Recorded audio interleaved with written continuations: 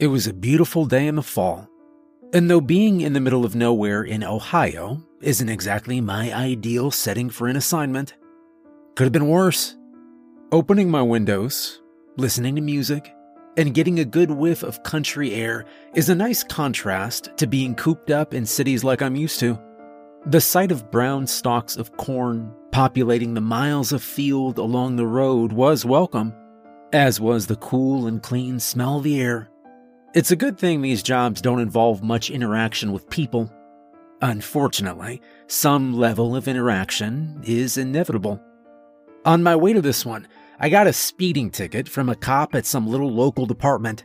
Though I was, in fact, speeding, I got the feeling that he also didn't so much like seeing a Fed in his neck of the woods.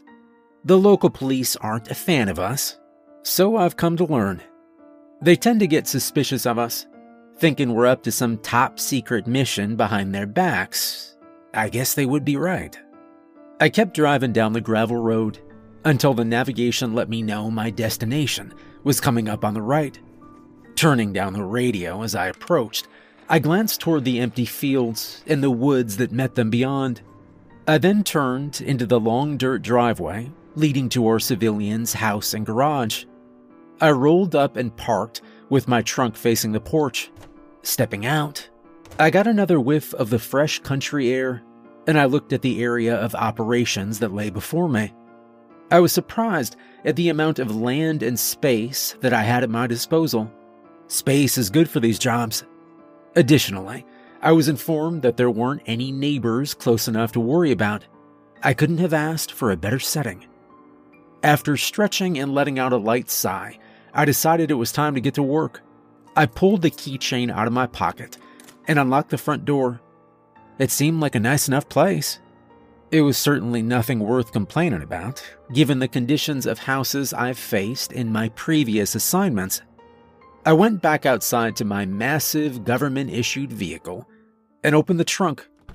I pulled the first couple of duffel bags worth of equipment out and brought them inside. The kitchen was as good a place as any to set up. After making 5 or 6 trips of dragging heavy bags and boxes of my junk into the house, I went back outside to open the garage. Thank God we were able to catch this case early, and the civilians were able to make it out in time. It also meant I got room in the garage to park this thing. All that remained in the truck was the large metallic box, but I wasn't going to need that until later. I shut the trunk and pulled my vehicle into the garage, closing it on my way out. I stepped back into the house where I changed from my suit to my gear. Wearing the suit all day annoys me, but I suppose the higher-ups want us to look like good, friendly feds to the public. The public has no idea the kind of monsters we are.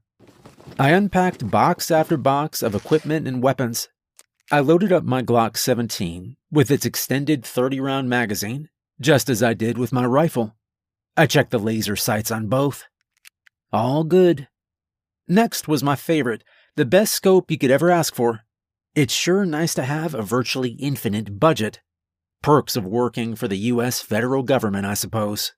The final firearm I brought was my personal .357 Magnum revolver that I kept holstered on my chest. I figure it's never a bad idea to have one more gun, just in case. Maybe I should have brought more on this one. If things got too close, I always had my hunting knife. I sharpened it that morning before heading out. The next few hours consisted of me going out into the woods near the house in various places and setting up dozens of my little cameras equipped with motion sensors. They were there to give me an idea of the location of anything that got brave enough to get close to the fields that surrounded the house.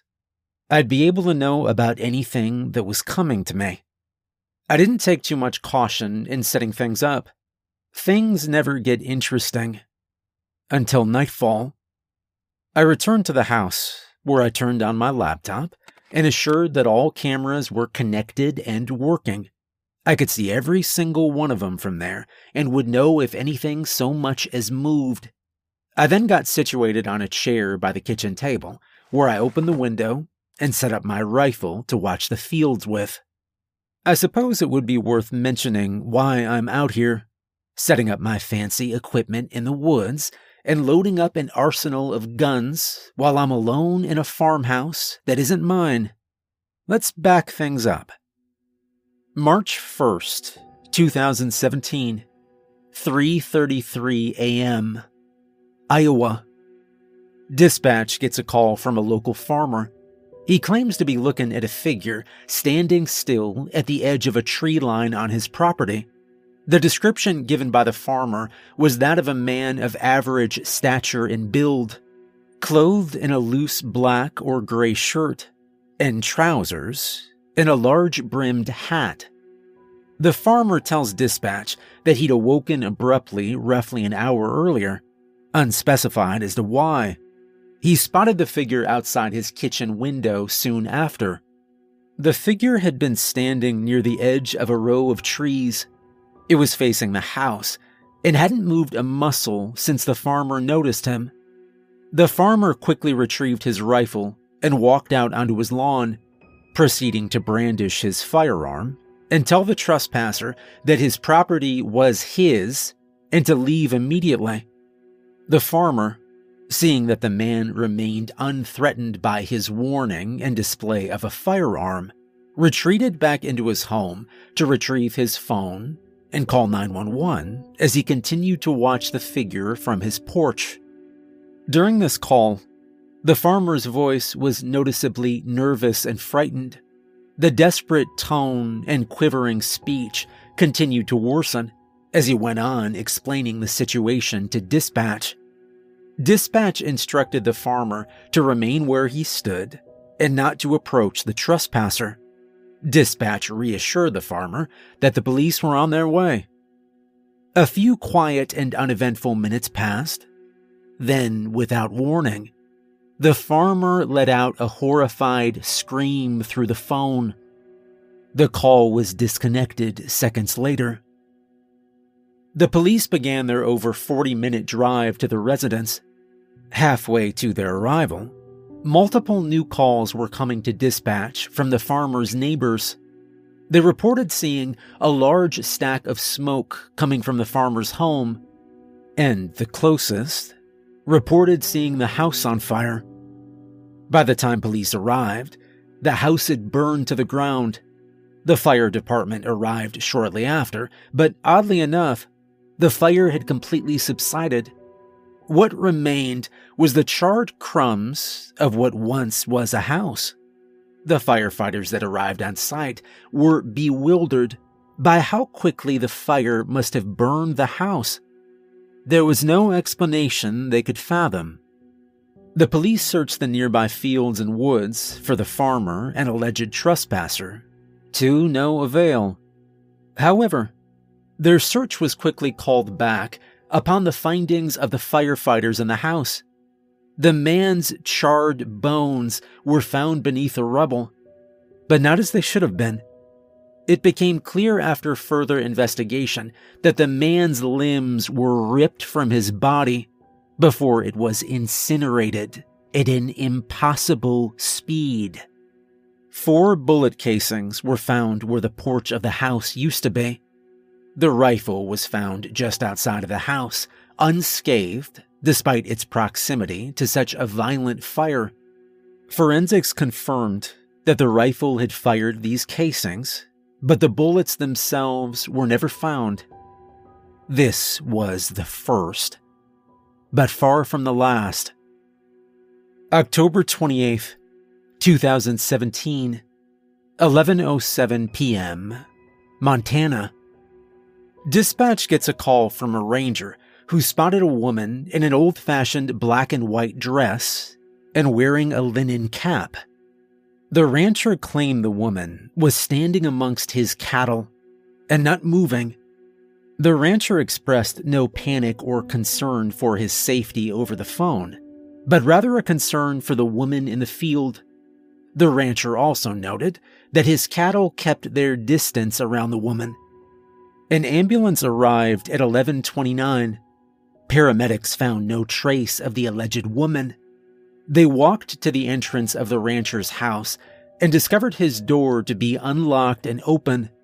After calling for the rancher and getting no response, they stepped inside to be greeted by the corpse of the rancher, hanging from a noose in his stairwell.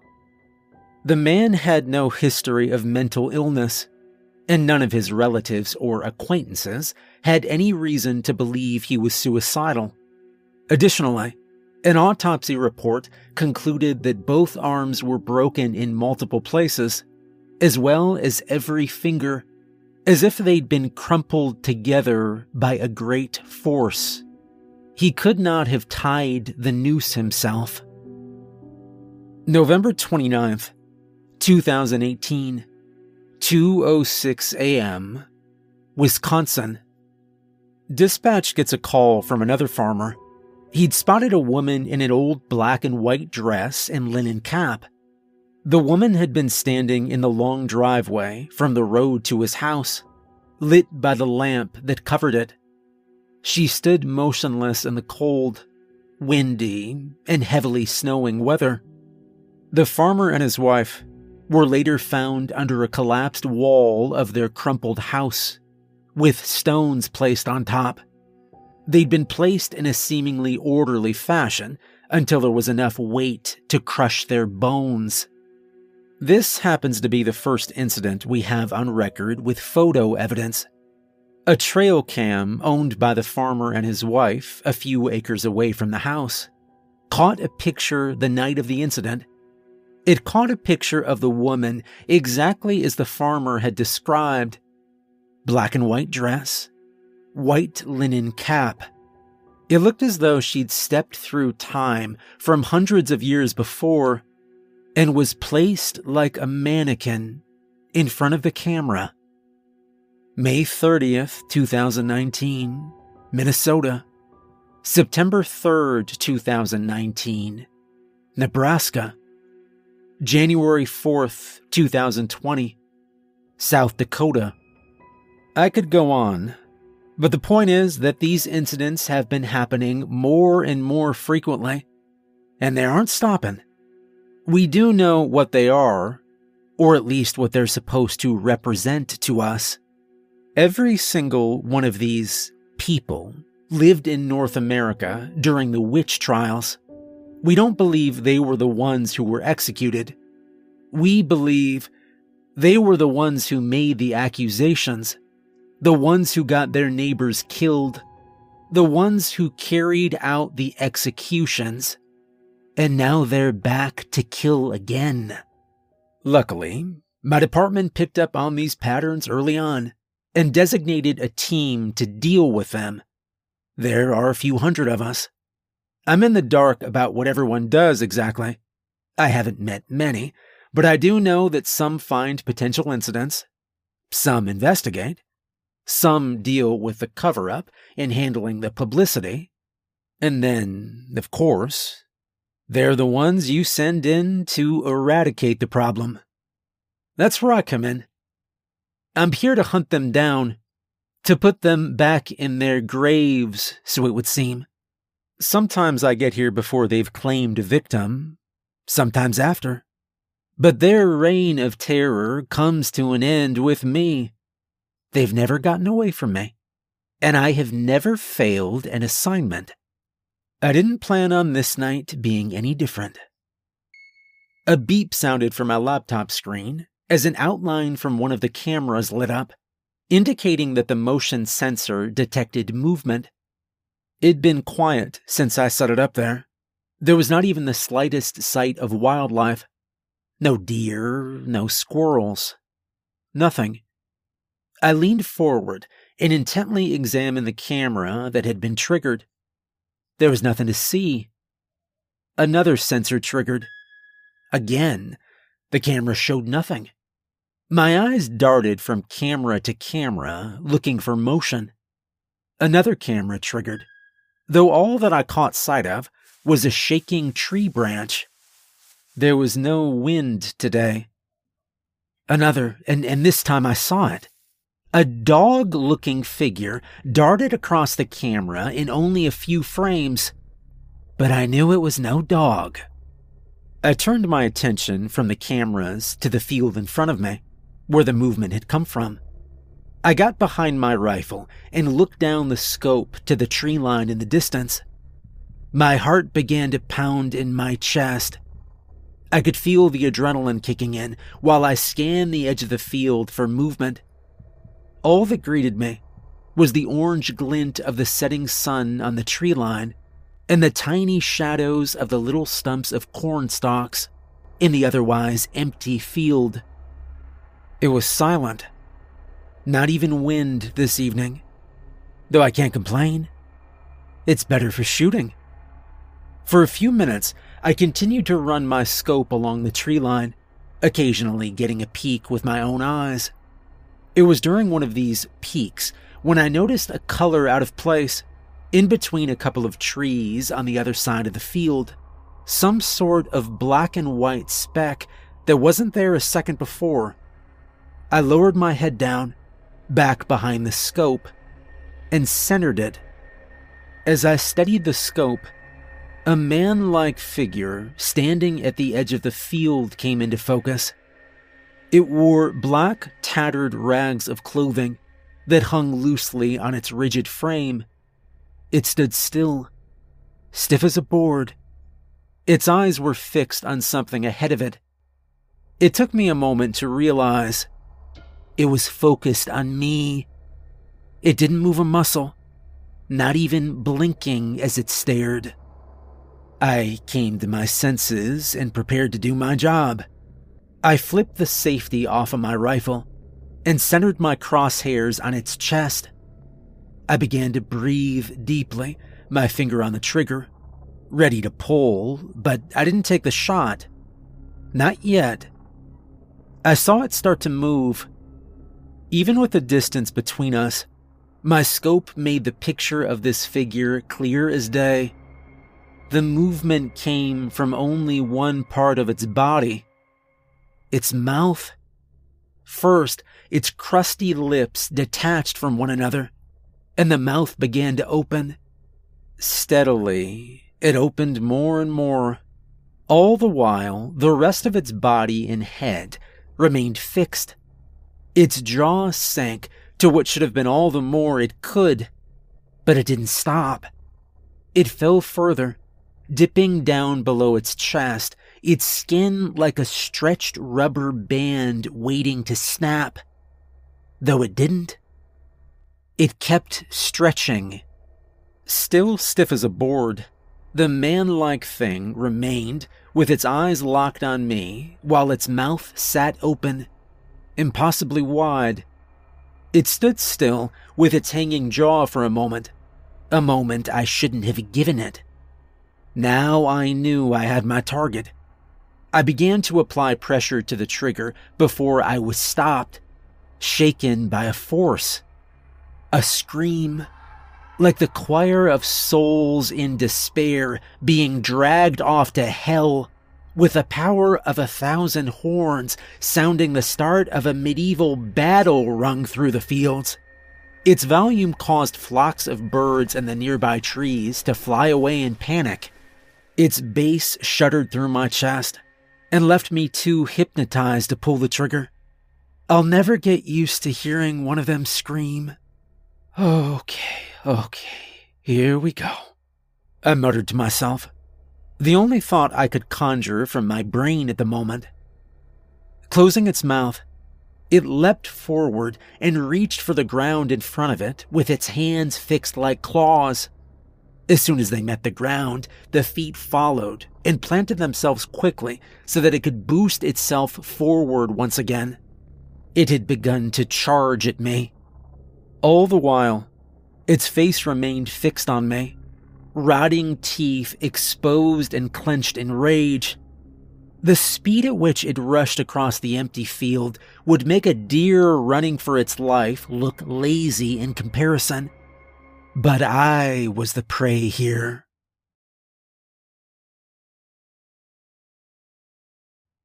Though my heart began to race at the sight of this abomination barreling toward me, this anomaly of hatred and hunger bound to flesh, I remained calm.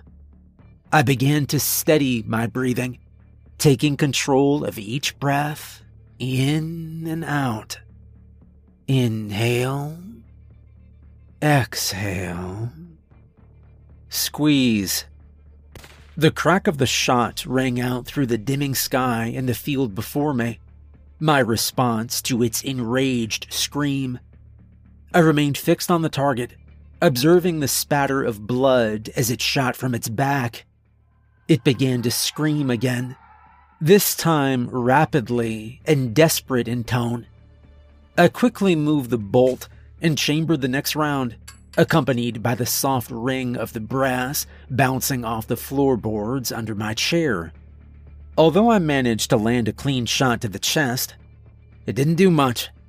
It kept running, keeping on at its same speed, though now it changed its direction and was running adjacent to my position in the house.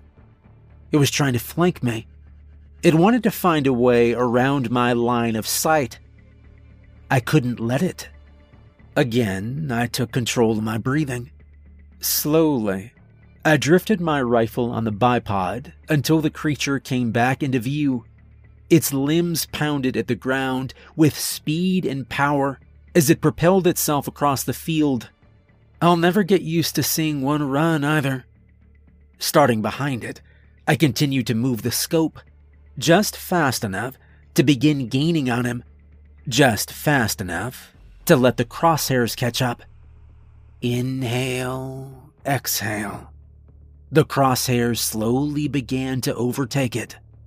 Inhale, exhale, squeeze. I chambered the next round quickly. This shot brought him to the ground, but it didn't keep him there. After a short tumble, it rose and began to run again, this time back towards the woods it came from. Inhale, exhale, squeeze. The third shot grazed its back.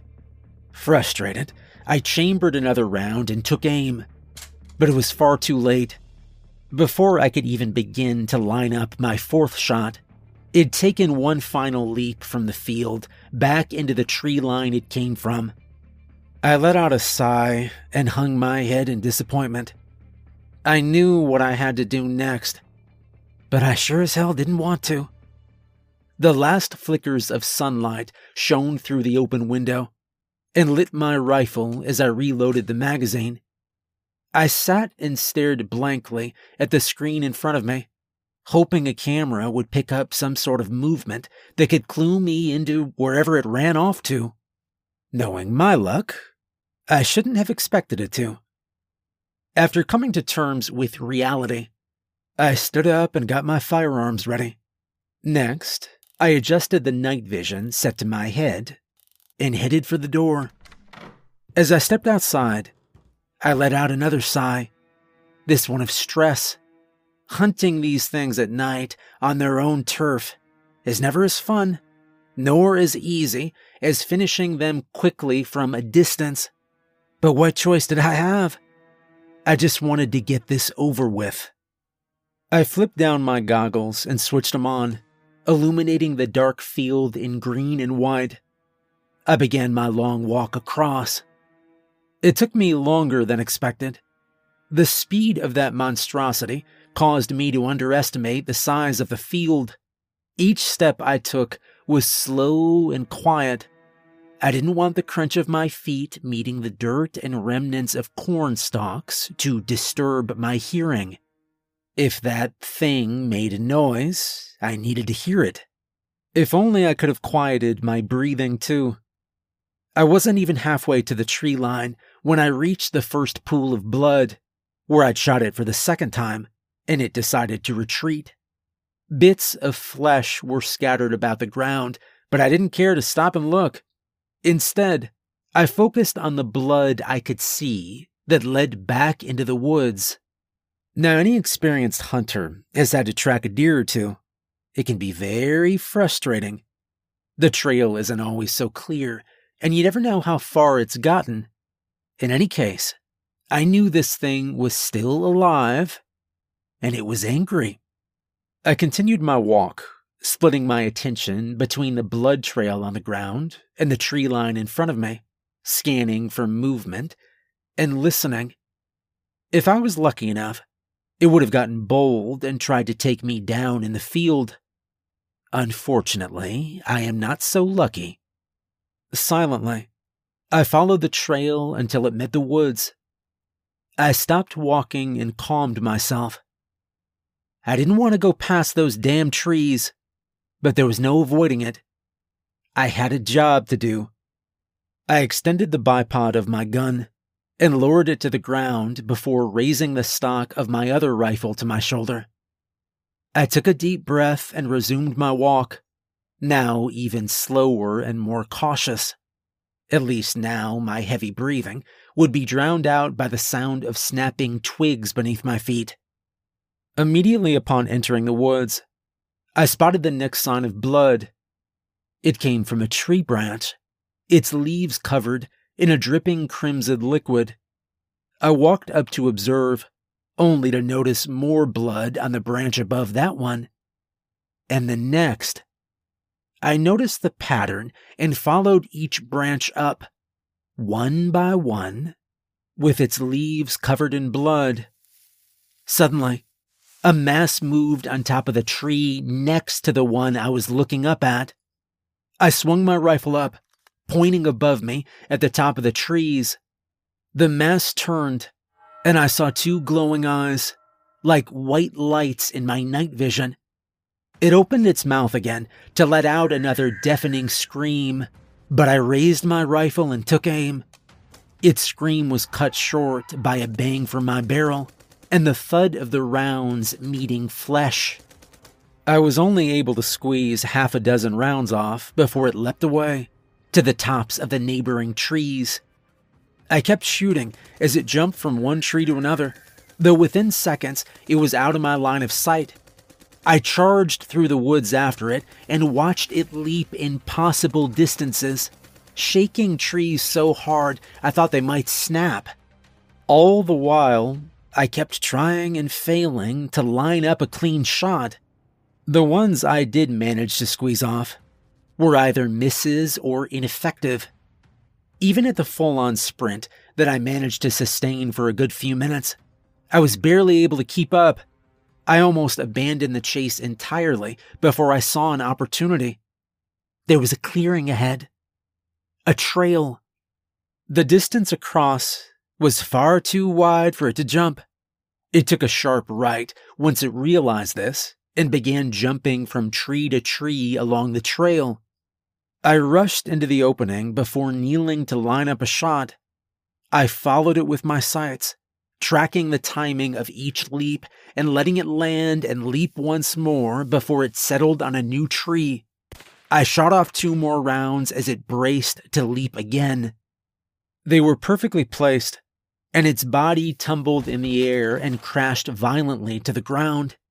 Having lined up my sight, I squeezed the trigger again to hear the absence of a gunshot replaced by the click of a firing pin in the empty chamber. I screamed curses at myself as I quickly exchanged magazines. By the time I looked up, the body was already gone. I got to my feet and continued down the trail at a jog-like pace with my rifle at the ready. I was beginning to get frustrated more than anything. I've put dozens of these things in the ground before. I didn't understand why I was having such a hard time with this one. As I approached a curve in the trail, I slowed my pace and brought the stock of my rifle back to my shoulder. I approached the curve from the outside of the trail, trying to get a clear view of what was beyond when my head violently snapped to the left. My vision went suddenly dark, and it took me a few moments to realize that I wasn't dead, nor was I unconscious. Something hit my night vision goggles and knocked them clear off my head, breaking the mount they sat on.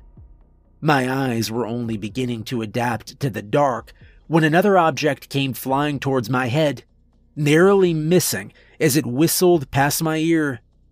It was a rock, about the size of a football. I couldn't help but glance behind me in astonishment at the object that had nearly decapitated me before turning my attention back to what threw it. Sure enough, there it was, standing behind the trees at the corner of the path. I let my anger take control, and I began to fire rapidly at its torso. My disregard for accuracy hardly mattered at this range. Regrettably, it meant I was now closer than I would have liked, and it began to charge. I landed shot after shot.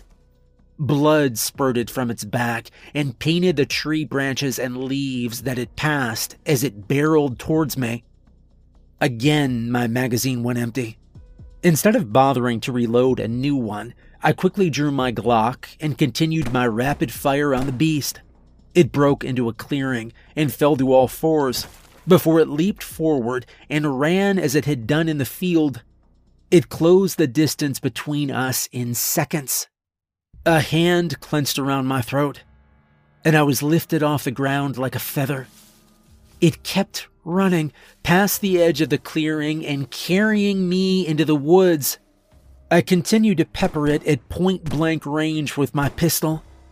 Between shots, I could hear its hysterical laughter directed at my efforts. Its face smiled with a look of sadistic insanity. I continued shooting until my magazine went dry and I was stuck with an empty gun. With nothing else I could do, I began to beat its face with the empty pistol. This seemed to piss it off. It violently threw me through the air. I felt my body snap dozens of branches before I met the ground and rolled uncontrollably. Recovering quickly, I grabbed the rifle still slung around me and replaced the empty magazine with a new one.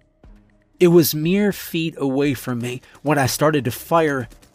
I got a few shots off before it grabbed my arm. This time, though, I whipped the barrel of my rifle up, clubbing it hard across the face. It let out a short, irritated scream.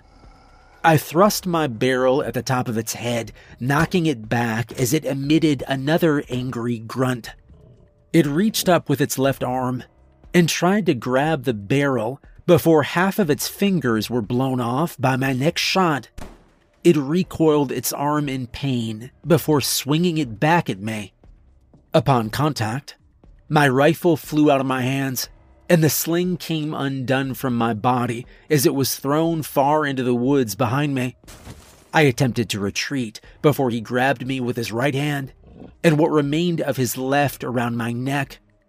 Again, I was picked up and it carried me, this time only a short distance to a tree. My back cracked as I was slammed into the bark.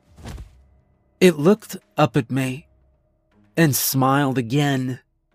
"We killed our sinners," it began. "We brought justice to our land. We brought justice for God." I ignored its foul speech, lifting an arm and hooking it across its face with a firm punch. It did nothing. "You're all sinners, and you'll die for your sins as they did." Again, I struggled and pummeled its face with everything I could muster, but it still did nothing. "Now go and burn in the lake of fire," it said, before laughing with a dozen sadistic voices all coming from its mouth. It opened its mouth, and its jaw was once again stretched to what should have been an impossible level. It lowered me until I was level with it. It moved its open mouth toward my head, shaking with rage, its teeth now inches from my face. With my left arm, I drew my knife, slashing it across its chest before plunging into its neck. I hooked a punch with my right arm that finally caused it to stumble. It wound up its own punch and let loose. I narrowly escaped, ducking out of the way before its fist met the tree and went right through, splitting it in half before the wood tumbled to the ground. I took this opportunity to draw my .357. He recovered from its punch and faced me, pulling the knife from its neck and letting blood spurt and gush. It stared me down as it slowly approached. Its head was shaking now, harder than ever in anger. Its mouth hung open to half its capacity, where it showed its rows of rotting human teeth. I raised my revolver and attempted to steady my sights, but I was too shaky. I quickly collected myself. Inhale, exhale. The front sight became level with the rear. Squeeze. The recoil caused the gun to rise enough for me to get a good look at the damage. I clipped its mouth. In the corner of its jaw, it hung open, with one side detached completely. It wailed in pain as it gargled its blood and crumpled to the ground. I aimed again. Squeeze. With a second round, I detached its jaw completely. "Yeah, let's see you bite me now," I said. It dropped my knife and was now laying flat on its back, breathing heavily. I approached, cocking the revolver again as I did. It reached out with its mangled hand, but I kicked it away before placing my barrel to its skull. Squeeze. And then silence. After dragging the body back to the field, I spent the next few hours retrieving my lost and damaged equipment, as well as tediously finding every one of my cameras. I then retrieved my vehicle and drove it to the edge of the field. There was just one more thing to do. I opened my trunk and pulled out the metallic box. I don't understand why they make these things so heavy. I opened it and placed the corpse inside before securing the extremely heavy-duty lock. Next was the hole. It wasn't exactly easy digging after I'd been roughed up and tossed around by an undead religious maniac with superhuman strength, but at least this was the last thing I had to do. I finished digging the hole, placed the metal casket inside, and covered it up. From there, I collected my equipment, packed it up, and took off. Supposedly, there's a cleanup crew that comes in after we're done with these missions and destroys any bizarre evidence. I suspect they take the body as well. Where do they take it? What do they do with it? I have no clue, but I've been strictly reminded to not ask questions on the matter and to just stick to doing my job. Still, I always find myself wondering. What I have even more questions about is why these things exist in the first place. What the hell's going on? Why them? Why now? Has this been going on for longer than I know? Am I being lied to? What happens next in the future if this keeps going on? It's only been getting worse. They've only been popping up more and more frequently. When does it end? Does it end? I have more questions than I do answers, but what I can tell you is that this problem isn't going away anytime soon. It's only going to get worse. There are only going to be more of them, not less. The death toll will only continue to rise. People are going to find out sooner or later. Might as well be now. Maybe we will stop them. Maybe this will all come to an end one day, or maybe we are the ones who are all going to meet our end.